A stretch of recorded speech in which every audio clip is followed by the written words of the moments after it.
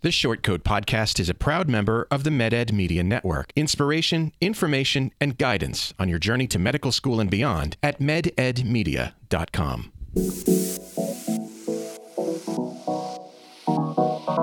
Meandering in the margins of medicine, it's the Short Code Podcast. Weird news, fresh views, helpful clues, and interviews. By students, for students. Subscribe to our weekly show at theshortcode.com. Welcome back to the Short Code Podcast, a production of the University of Iowa Carver College of Medicine. I'm Dave Etler, and it is my great privilege, nay, my deeply felt honor, to welcome to the show today my talented and brilliant co-hosts.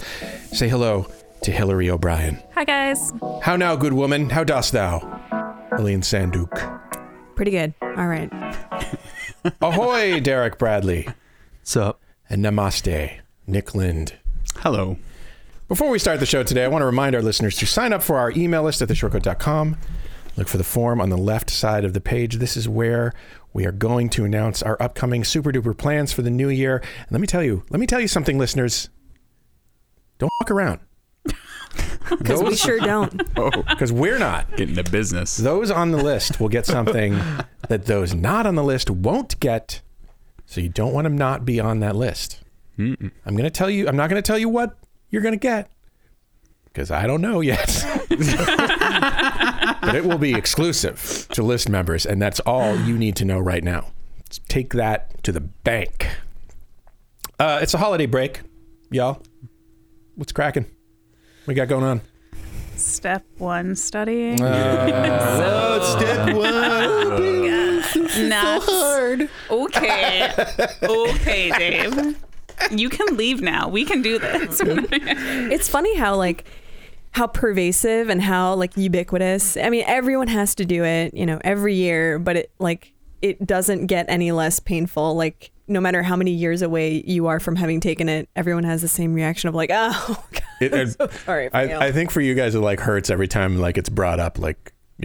Someday I will have to take this, or I took it in the past, or I'm about to take it. Yeah. People don't even have to say step one. If I hear just the word step or one, I get this jolt of anxiety. Yeah. But you took it. I did. Any advice for our for Hillary and Derek, who are about to take it? It was a long time ago. Keep yourself on ice.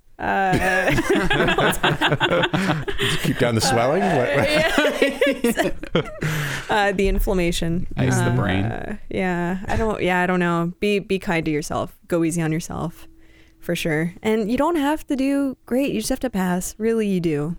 Because this is a good school. We have a great reputation. Everyone pretty much ends up wherever they want to go. So, yeah, you'll be all right. Yeah. You'll be okay. The fear is real. But I can usually talk myself it's like a 5-minute swelling of fear, and then I can just breathe, talk it down, and then I can get back to studying. And actually, this is a little weird. I liked the studying the past few days. It was just fun to set your own schedule and to you're learning things, and you feel like you're advancing so much in a day because all you're doing is sitting for 12 hours looking at a book and reading.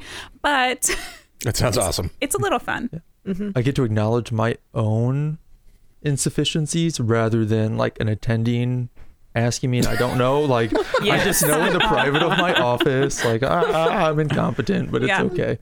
I got 5 weeks. You don't feel incompetent in front of other people. Yeah. Which is nice. It's a private incompetence, yes, which we're rarely granted in life. All right. Good. Well, we've got a couple of listener questions to deal with today. The first is from Madeline. Madeline called our SCP hotline at 347-SHORT-CT to ask this important question. Holy shit, okay. I'm still dying over Kylie saying that she's lonely. Okay, so I don't remember. And I don't remember what that's about, but I can totally see what you're talking about. Right? It's not surprising. Yeah. And a long-time listener to the podcast. It's been very inspirational to me throughout my pre-med journey, and I've finally been accepted into medical school. Yay! Congratulations. Next year, which is mostly exciting, but also kind of pants-shittingly terrifying. Got it, yeah. So my question is, around this time of year, every year I get terrible seasonal depression, smack you on your ass seasonal depression. And my fear is that this will occur simultaneously with finals week, as it has in the past in undergrad. So my question is, how do y'all handle mental health issues along with the terror that is medical school? Can't wait to hear what y'all have to say. I like Madeline. I just want to say that I like the sound of her voice. I like the fact that she swears, because I cannot stop myself. Despite the fact that I don't know, one day it could cause me to lose my job, I'm still doing it. You know, like there's nothing relatable. Yeah, for sure. Anyway, before we address this person, I want to be careful to point out that I was not able to secure a real, live, knowledgeable human being to be on the show. What the Well, right here. I'm just saying, you all are not experts. None of us are experts on mental health issues. Are we not really? Well, I mean, we've all experienced them, probably to one extent or another. So really, nothing we say here should be construed as helpful in any way. But the first bit of advice I would have for somebody experiencing a mental health issue is to see a doctor, because the first question I have, Madeline, for you is, have you been diagnosed with seasonal depression, or is this some sort of self-diagnosis situation? You can, according to what I've read, say you have seasonal depression and be right. It's not like, cancer or other things, like I get sad in the holidays. That's, effectively seasonal depression. But according to what I've read, there are other things to rule out first, like physical issues, thyroid disorders, and things of that sort. Vitamin D deficiency, which occurs in the winter. And there are treatments for SAD, like medicine, light therapy. But those should be monitored by a doctor too, because if you have other mental health issues, they can trigger other problems. Okay, so disclaimers out of the way. Other thoughts, folks? I would say try to stay well connected. Find like some good support through friends, through family, if that's a healthy relationship. I know it's not for everybody. That's a great point. But I mean, try to seek out healthy relationships. It's difficult during school, but I find being an M1 that my class bonded really quickly. So there are a lot of people that you can reach out to that are in the exact same situation you're in. Maybe not the exact same if you really have, seasonal depression, but they can at least relate to the situation that you're in, and lean on some of those people for support during that time. Yeah, because it's tough for everyone. It's a good point, because when you're depressed, one of the hallmarks of depression I've read is sort of a contraction of your social circle. You sort of withdraw from social activities, and that could have sort of a domino effect, or what's the word I'm looking for? Kind of an amplifying effect. Kind of amplify the situation that you're in, and then you sort of get into this spiral. Yeah, and keeping up the relationships that are meaningful to you, that aren't actively toxic, as you say, is probably a good idea. Yeah, and like letting that support system know that this is something that you experience every year. So like to make them aware enough so that if they see any changes in you, that they can like talk to you about them. So then they know like when to be worried when like you're feeling really down, or if I stop calling you, maybe give me a call. You could do that. Yeah, that's the scary thing about depression, is that like the very organ that you would use to determine if you are sick or not is the organ that is affected. And so I completely agree with everything that's been said, but it's definitely not a bad idea to let your close people who wouldn't judge you for knowing that, letting them know that this is a possibility, and to check up on you. Yeah. If your school has a counseling center like ours do, I would, sort of encourage you to reach out to them early.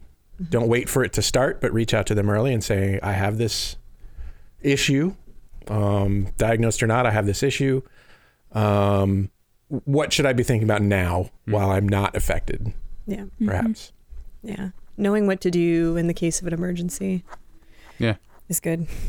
And I think, here at Carver, I think the counseling center is really good at reaching out to students too. Whether it be the initial when you come, they want to set up an appointment with you, or if you start struggling in coursework, they reach out. So, yeah, they're paying attention. Yeah. Yeah. And I think that's the case at most schools. I would hope so. Yeah. Yeah. There are some common sense stuff that you can do that doesn't involve, medication and stuff like that. And they should probably be adjunct to, actually speaking with a physician. But, there are things that you should probably do anyway, like, relaxation techniques like yoga or Tai Chi or whatever. Meditation is another one. Music, art therapy. Those are good ideas. I always like to put on, when I am at my most stressed, when I've got a big thing coming up and I'm really trying to think of everything, I'll turn on the most relaxing music that I possibly can in my office. Jason always knows when I'm stressed out because all of a sudden friggin' Gregorian chants start floating out of my office. That's not a bad idea, actually. I'm just going to make a mental note of Gregorian chant. What's the, any sort of, music, classical music does it for me. Mm-hmm. I guess if you're depressed, I wouldn't advise that. It's all right. I wouldn't advise Morrissey, avoid Morrissy.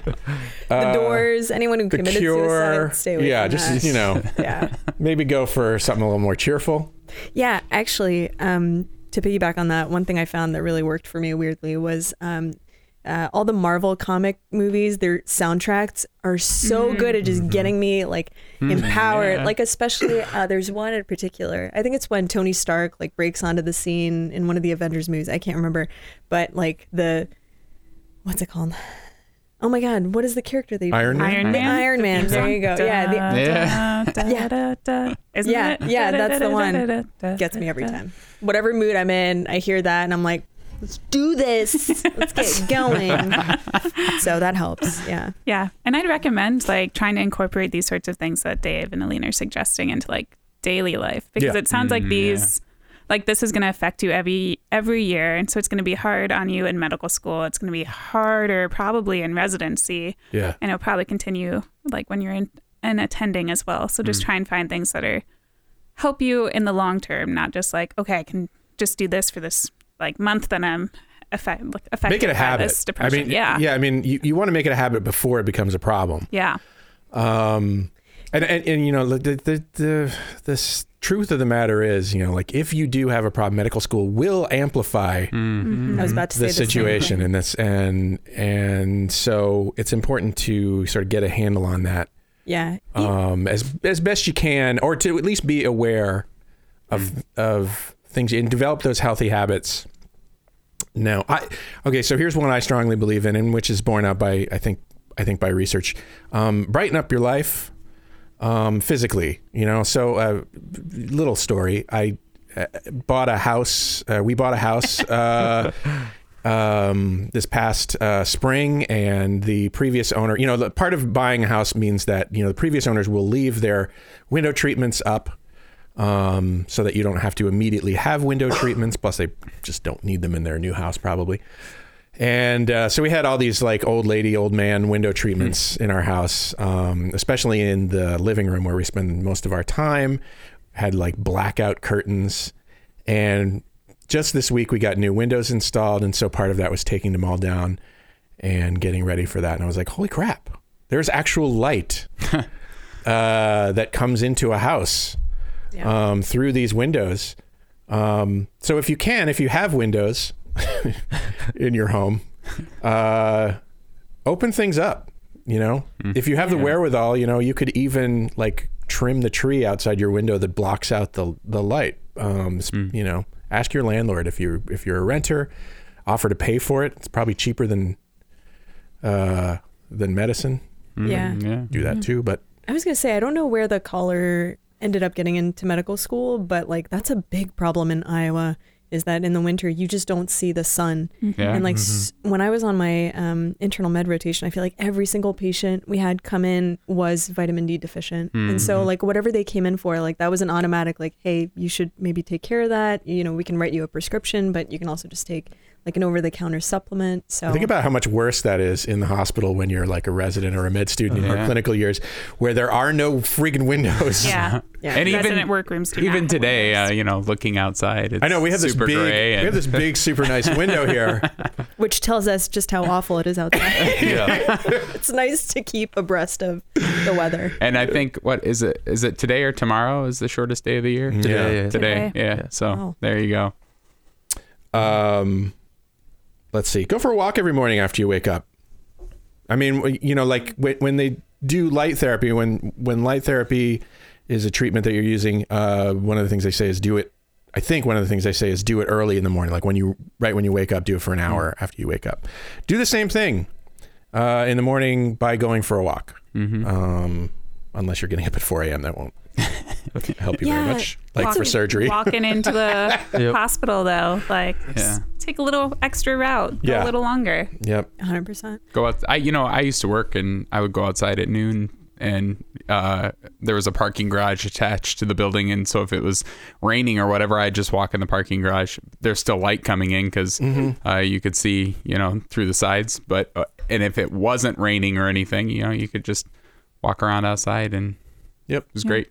I was actually, I was about to say that, because one of the problems here for students is that you, like even during the didactic part, you wake up before the sun gets up and you get home after the sun has already gone down. And so getting out at noon just to like see the sun is a very good idea. Or like trying to find a study spot that has windows by it. Like that's what, so in STEP dedicated study period, like I've been trying to find like a sunny space during the like morning, and then I might change up to a different place in the afternoon, but I try and make sure my morning always has some sun with it. And keep in mind, I mean, we're in a building like where there are huge windows. Yeah. You know? And even then, you know, if you want to have a quiet space to do your studying, well, those are the windowless places. You know? True. Yeah. So. Yeah. Well, don't the community like conference rooms now have like these massive like 72-inch TVs? You could just like pull up a YouTube video of the sun on beach those. scene. Yeah, exactly. That's it. Yeah. A lot of blue light coming from those TVs, though. You know how they tell you, like if you're going to, if you're going to sleep, don't look at your cell phone because there's blue light, and that I think the research on that is equivocal, but I believe it. But I do have that. There's a thing on my phone where you can set it so that in the evening or at certain hours, it will be a much warmer display. So I do have that set. I have no idea if that works or not to keep me from insomnia, but there's a thing like that too for your computer if anyone's interested. I don't know if they are, but it's a program called Flux. Yeah, I use that too. That's actually really nice. I've been seeing that they're selling like glasses you can wear that filter out blue light as well. I have a blue light filter on my glasses that I'm wearing right now, and I feel like I noticed, you know, when I like switch, because I have another pair of glasses that doesn't have it, and I almost I feel like I sleep better. I don't know if it's real, but you know, take the placebo effect if it's happening. Yeah. I mean, at least don't complain about at least it. Something is happening. So I don't know if you need to buy necessarily special glasses, but one thing I bought off Amazon is just like normal safety orange glasses, and they work perfectly. and they look hot. They look, only wear them in front of people that you know will continue liking and respecting you after they see you in them. But they do work. Yeah, I'll actually start wearing them around like 9 or 10, which is nice because then I can continue to work on whatever I'm working on and not suppress melatonin production. Because I think that's what they say it does, is that blue light suppresses melatonin. Study. Yeah. I think the last bit of advice that I have that I personally use when I'm not feeling so great is to just take control of something. Yeah. 100%. Yeah. Doesn't have to be a big thing, but basically take some control back by doing any one of these things, for instance. You know, the temptation when you're depressed, obviously, is, I'm sure Madeline knows, is to do nothing or to just, you know, let it take over. But I think the more rational thing to do is to, you know, do something to take back control of the situation and, you know, consciously do that. You're going to have to force yourself to do it. And unfortunately, that's where the whole, you know, brain monitoring itself, as you said, Aline, you know, comes into conflict. But maybe you can remind somebody, as you say, remind you to take control of something. Yeah, I definitely want to echo what you're saying, though, about taking control. And I don't know what you all do, but one thing that really helped me during medical school was cleaning my apartment, like enhancing the quality of the space in which I was living or studying really helped. And it not only makes you feel better just to be in a cleaner, orderly space, it also makes you feel like you're doing something. Even if you can't control the very situation that's stressing you out, taking control of even a peripheral thing does like build self-confidence in that way. So totally agree with that. 100% agree with the cleaning. I do that too. I call it procrastinating. Yeah, procrastination by productivity. Yep. Nice. I did that to my entire house at the beginning of Dedicated because I just didn't want to admit I needed to study, so my house is spotless. You were preparing your learning environment, right? That was part of the process. I know. I like swept my garage. Like I don't need to be in the garage, and it's winter. Like Maybe you were going to study there. There's no windows. Madeline, let us know how it goes. Get in touch with us again.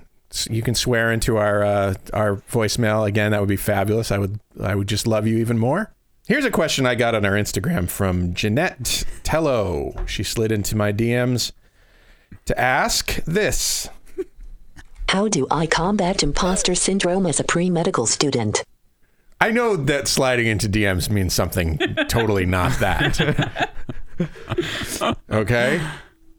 Anyway, imposter syndrome. Anyone in here not have imposter syndrome at some point? Yeah, when you figure it out, let us know. Janet, yeah, right? We'd love the advice too. I'm beginning to wonder if imposter syndrome is just something felt by normal people who don't know all the things. Do you know what I'm saying? I mean, isn't it just a part of learning?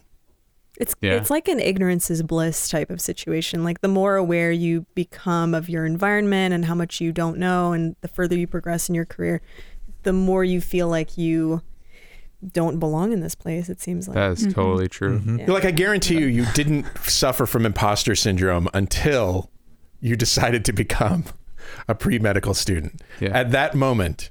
Yeah. I mean, unless you were doing something before that, but you know, you set yourself on a path, and I think probably at that moment you began to feel the first stirrings of this magical feeling that we call imposter syndrome.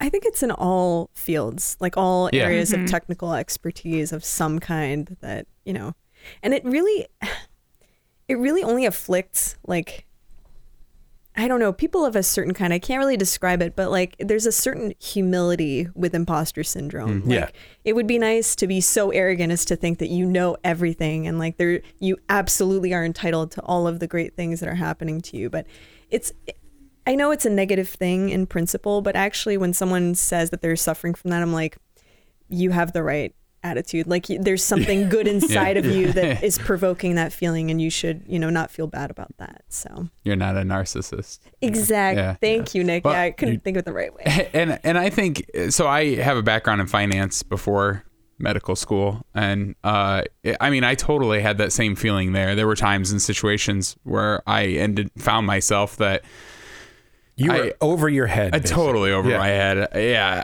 totally over my head. And you know, and if you think about it, if you're in a situation where you don't know everything, you're always going to be in over your head. I mean, there's going to be some point where somebody says to you, "I want you to do this," and you're like, "Well, I don't know how to do this, but I guess I got to do that." And I think the key is like you're there for a reason. You're in that situation, in that role, whether it be a medical student or you know, working in some other industry. Somebody had a certain amount of faith in you and trust in your ability that they wanted you there in that position. Exactly. And so they know that you can do it. Yeah, like someone's entire job depends on identifying the right people to do this, and they saw potential in you. And I guarantee you that they feel imposter syndrome about being able to do that. Speaking of people whose job it is to know how to do things, I did run into our own Amal Shibli Rahal, Assistant Dean in Internal Medicine doc here at the College of Medicine. Ran into her at the coffee shop this morning. Dr. Rahal is, in my opinion, one of our resident badasses at UI Healthcare. Yes. And I'm not just saying that because she's listening. Although if you are listening, Dr. Rahal, I would not find it amiss to get a sudden rise in pay. I don't think she has that power. Maybe she does, though. If you do, for you. Yeah. I thought you meant you were telling someone else to give her a raise, which she totally deserves. But well, yeah. That's perhaps true. That is true, I'm sure. Dr. Hall. I'm gonna stop kissing. I'm gonna stop kissing your ass.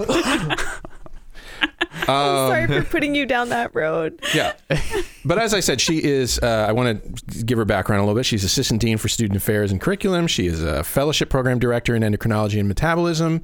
She is a Clinical Professor of Internal Medicine, Endocrinology. She's board certified like 6 or 7 times, 5, 6, 7 times in different endocrine sort of specialties, I think. Mm-hmm. Anyway, the point is, she kind of knows what she's doing, and yet my question to her was, do you experience imposter syndrome? And she says, absolutely. These days, not so much on the doctor side of things, although, it does happen. But it does happen more for her on the administrator side of her work. Mm-hmm. I did get permission to talk about all of this, by the way. Oh, good. We were worried. She was happy to. She said she'd be fine with it. Yeah, I mean, the administrator part of her life is something more recent than the doctor part of her job, and so clearly it's going to happen more on that side of it as she figures out, what it means to be assistant dean. She's been doing it for a little while, but she still feels it. I asked her if she thought that imposter syndrome is something that happens when you unconsciously compare yourself to other people, and what you think they know. What do you guys think her answer was? That's a stupid question. Her answer was yes. I was trying to be all like, see, now I'm feeling imposter syndrome. Anyway, don't compare yourself to other people. That's probably a route to imposter syndrome right there. Oh, it's so hard to do, though. It's so much easier said than done than to be in a place and see other people, excelling, but not seeing their faults or their challenges quite as obviously. It's really hard to do. Really, really hard not to do. Yeah. Everything looks great from a distance, right? Like you step back from something or someone and go, man, that person is killing it. Why am I not killing it? Mm-hmm. But what you don't see is their internal struggles to get it right. Yeah. And they are experiencing those. You don't see the cracks, but they are experiencing those struggles. Yeah, and a lot of people make it look easy because they don't want people to see that they struggle, and that's totally reasonable because that feels bad. Everyone wants to project, this image of being well. There's no percentage awesome. in there's no percentage in displaying that to the world. Yeah. So most people don't. Mm-hmm. I wear my incompetence on my sleeve. Yeah, I also do the which same. I think undercuts me sometimes, but maybe I should walk around like projecting a supreme air of confidence. Well, and I think also, being in medical school where everybody is just so bright, like everybody is. And then, you fall into that trap of comparing yourself to everybody else. It's super easy to do. But as, Aileen said, you're not seeing those people's shortcomings, and everybody struggles with something, especially in medical school. So, Derek, are you free of imposter syndrome? No. Not at all. So those were like, especially on rotations, you get to the point where your first week, you're like, I am terrible at this. I have no idea what I'm doing. Everything's new to the team. And then you like start to settle in and you're like, maybe thinking, oh, maybe I might know what I'm doing. And then like your resident like smells it out like blood in the water. And you're like, let's throw something at him just to like mess everything up. Knock him down a little bit. And then you switch teams like 3 weeks later and then it's all over again. So it's just kind of this cyclical. And then by the time you're done with your core year, you're like, I'm clueless. It's okay. There is a graph I've seen of confidence in medical school, and it's sort of going up and down all the time. And then you get to your fourth year, and you're like you're arcing up in your fourth year, and then you start your residency, and it's like back down to the ground. That's really all medical school is. It's progressing to a point of, like proficiency just to be knocked back down. It's like interval training for your high intensity interval training. Like think of it that way. So yeah, I think it's a good thing. It keeps you learning as you suggested. She does it. I mean, she does say, like even on the doctor side, I mean, it's inevitable. Some things go wrong. You make a decision that you're not happy with, or something doesn't go the best way possible for a patient. And her strategy, she says, is to, first of all, she writes it down. She writes down exactly what happened. She figures out a way to learn from it as part of that. And then she presents her experience to her fellows. As I said, she's a director of the fellowship program in endocrinology and metabolism. So she makes it public what happened. And she's doing a couple things there. She's, if you really want to learn something, teach it, number one. Totally. She's helping others. So she's helping others learn from her mistake. And she's not hiding it. She's letting others, because she's letting others know what happened, they can also sort of get the message that hiding one's mistakes, hiding those cracks is not, is maybe a bad idea, or doesn't have to be the way. All of us, yeah. Doesn't have to be the way that you do this. It's okay to show others, that you're imperfect. I was just looking up a podcast episode that I listened to recently, and I can't find it right now. Good story. Yeah, you're welcome. Yeah, that was a great one, huh? All right, let me try a different one. I can't remember what podcast it was, but they had a movie executive on talking about a failure CV that she keeps.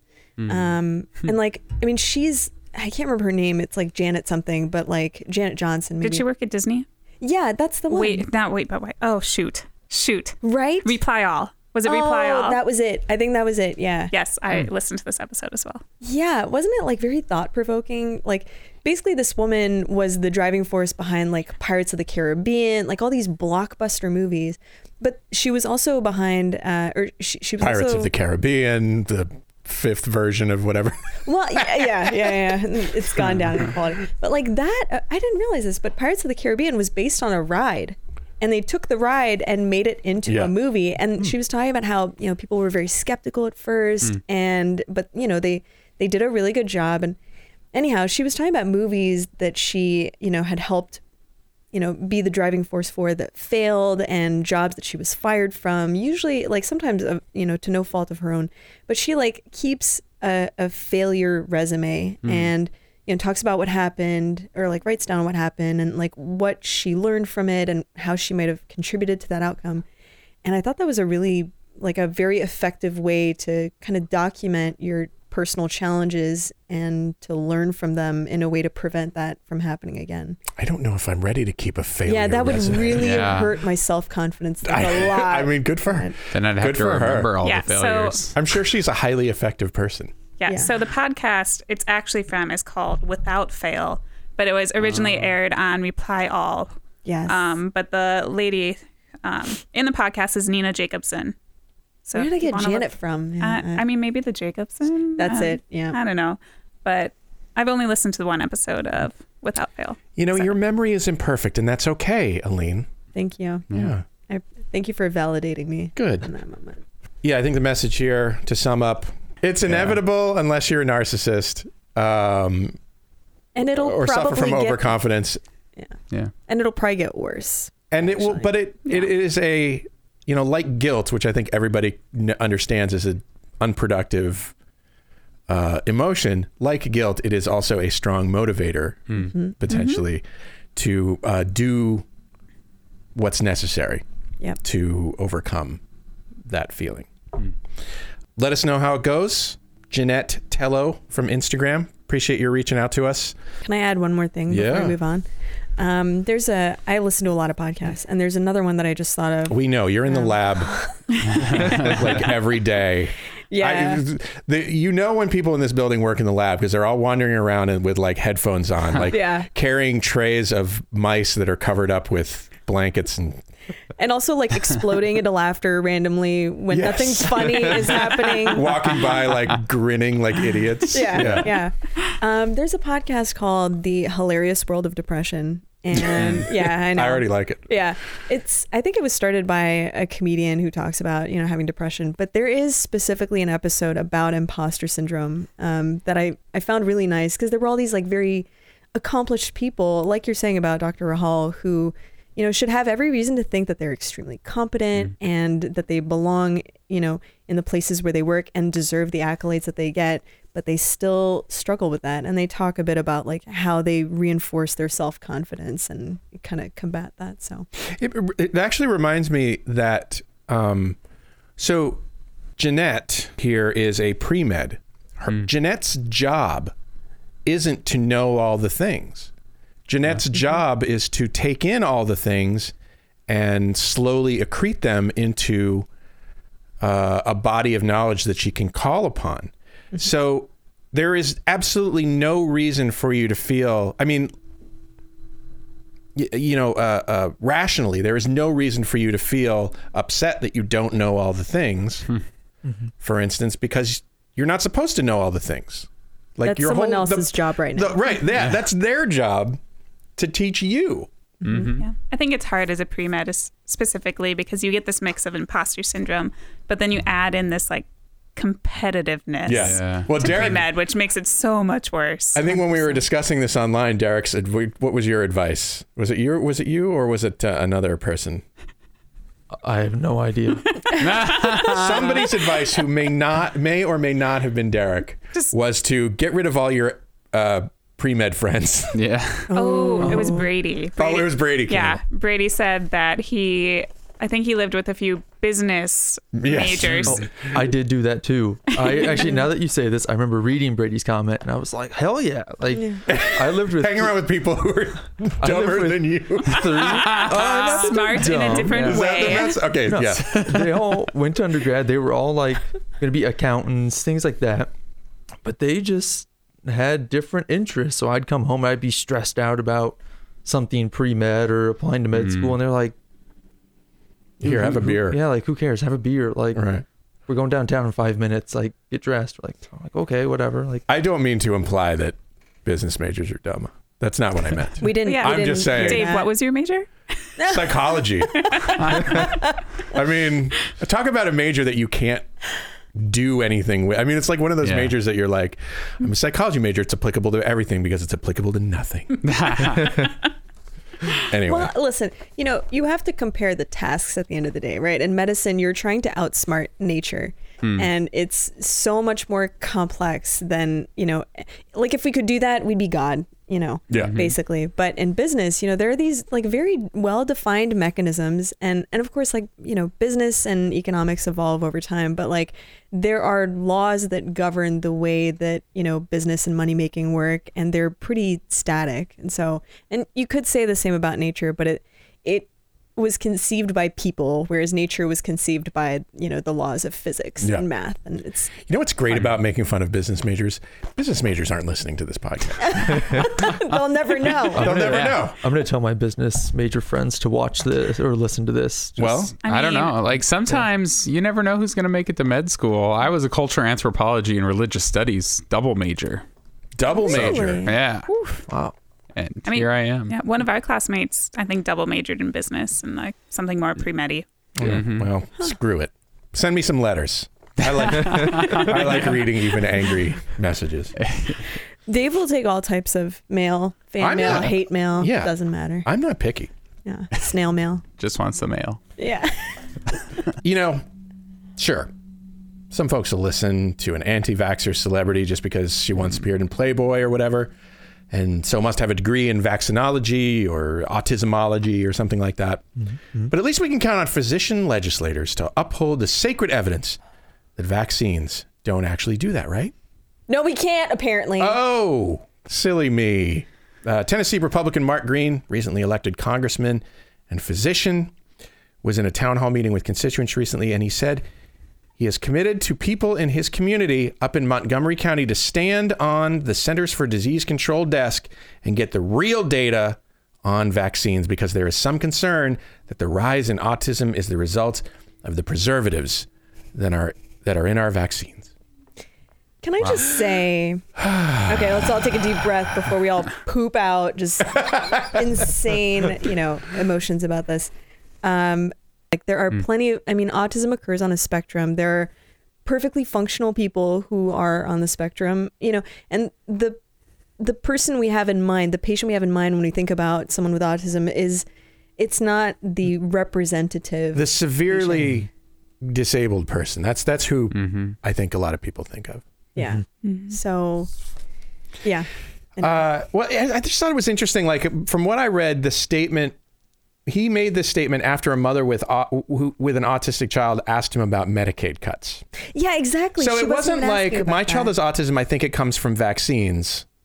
It was, I'm upset about cuts to Medicaid. And then he went off on this tangent like, yeah, we need to find out what the real information is. Like he was just dying to bring that up. Yeah, in any context. Let's give him a break. He's a freshman congressman. Probably experiencing imposter syndrome right now. Is he a state congressman, or is he going to be in like the U.S. House of Representatives? U.S. House of Representatives. Okay. Great. Okay, good. We have the majority there, so we can keep him in check. For a while until we don't again. Yeah. He did later walk back his comments. He said they were misconstrued. And he's a physician, correct? Yes. Wow. Misconstrued, saying, I want to reiterate, my wife and I vaccinated our children, and we believe and advise others they should have their children vaccinated. And by the way, if you think this guy's name sounds familiar, he's the guy that our president nominated for U.S. Secretary of the Army. He's also a veteran. But he withdrew his nomination after making remarks critical of people who aren't white cisgendered people. So, that's just another data point. I love this guy already. Yeah. So, I don't know. Just remember, people listening that aren't yet doctors, y'all aren't as smart as you think you are. We know. Some of you aren't all smart. Take that imposter syndrome and do some good with it. Like, learn how not to be an idiot. I just want to ask Was that too strong? No, not at all. Fine. No. Okay. Yeah, we have to stay humble, and imposter syndrome keeps us humble. Yeah. Yeah. I don't know if they did this in future, with other classes, but one thing they had us do when I was going through was an exercise where you were a pediatrician and you were part of a practice and you had to decide how you were going to deal with parents who come in and don't want to vaccinate their kids. Did you all do that? I feel like the best. I remember. Yeah. Yeah. It was a spectrum of approaches that people proposed, and most people kind of settled on we just won't see those patients. We just can't take the risk. But I think maybe a more effective, proposition was to see them, but make it very, very difficult for them to hang on to their beliefs of not vaccinating. And so have separate times and have a separate waiting room and take all the necessary precautions, but to see them, because otherwise if they already have a distrust of the medical establishment, then if you reject them, they may not end up seeking care at all ever again. Yeah. But it's complicated, very complicated, knowing how to navigate that situation. This isn't this man's first rodeo politically. I mean, he has held office within his state. He did run for governor. Well, he started to run for governor, then changed his mind when somebody else dropped out. I know it's complicated, but the point is that he did. This is a completely from the standpoint of an armchair observer of politics. This is a completely unforced error. there's no reason for you to continue on with whatever random thought popped into your head at that moment. I mean, he may in fact did not believe that vaccines cause autism, but spouted it just because he thought he had to in order to appeal to some base. But yeah, I mean, may have just learned an important lesson. Now you're on the national stage. Answer the question and only the question, or do that thing that politicians do, which is don't answer the question, answer the question that you want them to have asked. That's maybe that's what he tried to do there and was just very bad at it. Well, he's learning. He's learning. Good luck, Dr. Green. We're all counting on you. Not really, but we do wish him luck. Yeah. And now a message to all prescribers and pharmacists from the Surgeon General of the United States. Be prepared, get naloxone, save a life. All caps. Which is great. I mean, in fact, the increased availability of naloxone is starting to have an effect on overdose deaths from opioids. In fact, Massachusetts and other states' physicians general have now issued standing orders. Officially, they are prescriptions for other providers so that they can carry naloxone, right? But there's a problem, which is that many health insurance companies look at prescriptions when making decisions. And if you have taken advantage of that standing order, you now have a prescription for naloxone and you may be denied coverage because you might be a drug abuser because you carry naloxone. And this is actually happening. Providers are now sometimes being denied health insurance as a result, unless you get a doctor's note. What's the complication there? The doctor who prescribed it has to give you the doctor's note, and the doctor who prescribed it is the physician general of your state, and so you can't just stop into his office and call his secretary or his nurse and say, "Hey, I need this doctor's note." And many providers don't even realize this is going to be a problem when they take advantage of this. They only realize it's a problem when they try to get coverage, and the insurance company is like, "No, you're a druggie." Do you mean like a liability insurance or personal health? Personal health insurance. Oh, okay. Yeah. I've also heard about this with life insurance. Yeah.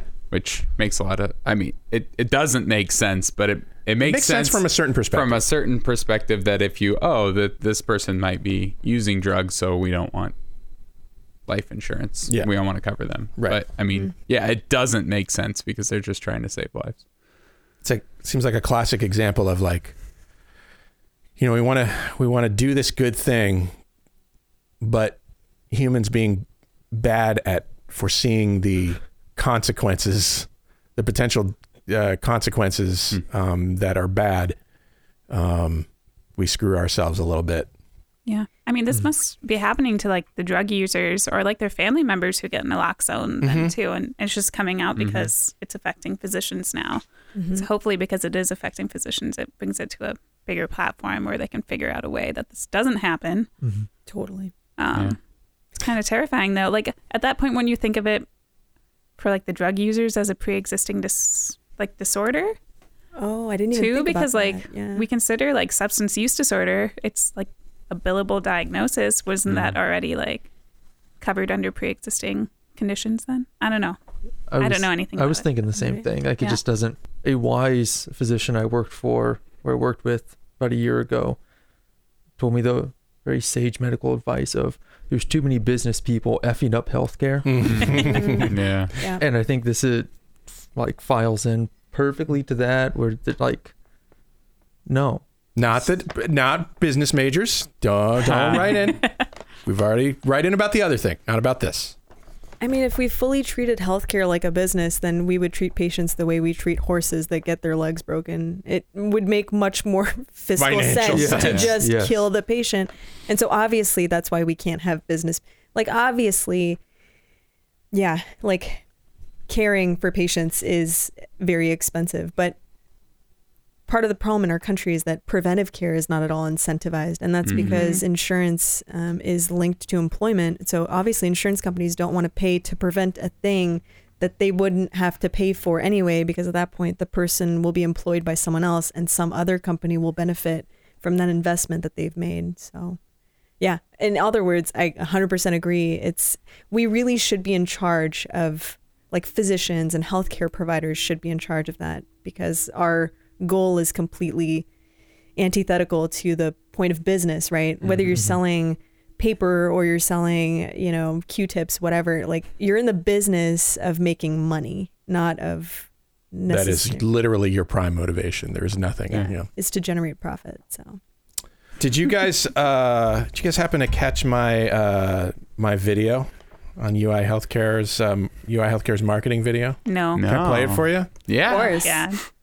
Why didn't you open He with that? has a little smile about it right now. Before I do, I'll say that the folks in marketing and communications. I did see this.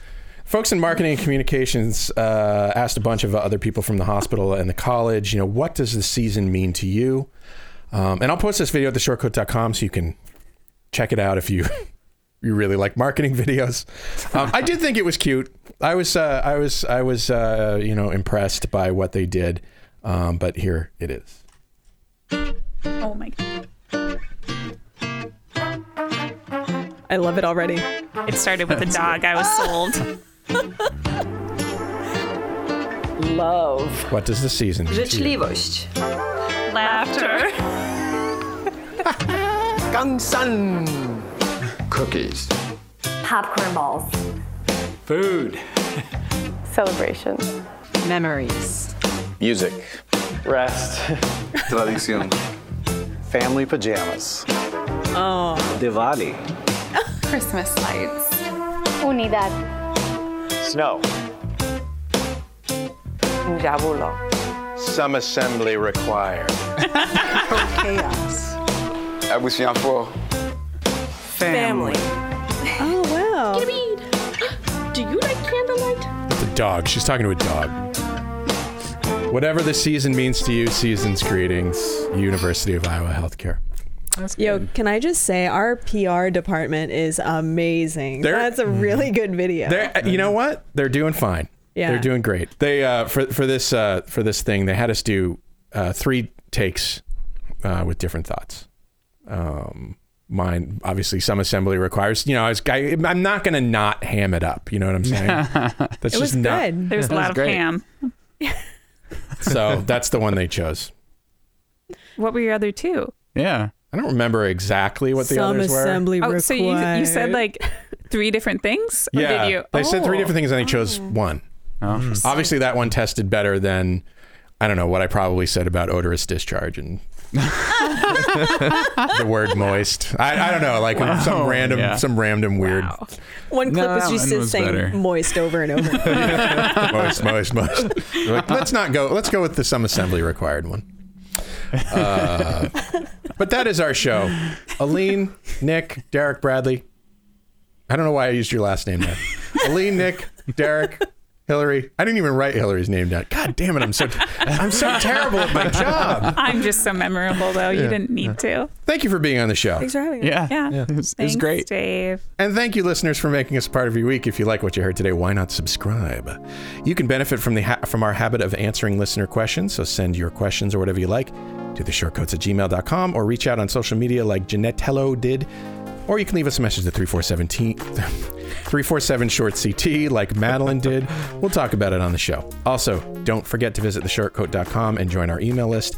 And if we made you smile or gave you something to think about today, right now, while your podcast app is open, give us some stars and a review. It's a cheap and easy way to be part of the Short Coat Army and helps us know that we're doing the right thing. What a bunch of bullshit I just said right now. The show is made possible by a generous donation by Carver College of Medicine student government and ongoing support from the Writing and Humanities program. Our executive producer is Jason Lewis. Our opening music is by Dr. Vox, and our closing music is by Catmosphere. Talk to you in 1 week.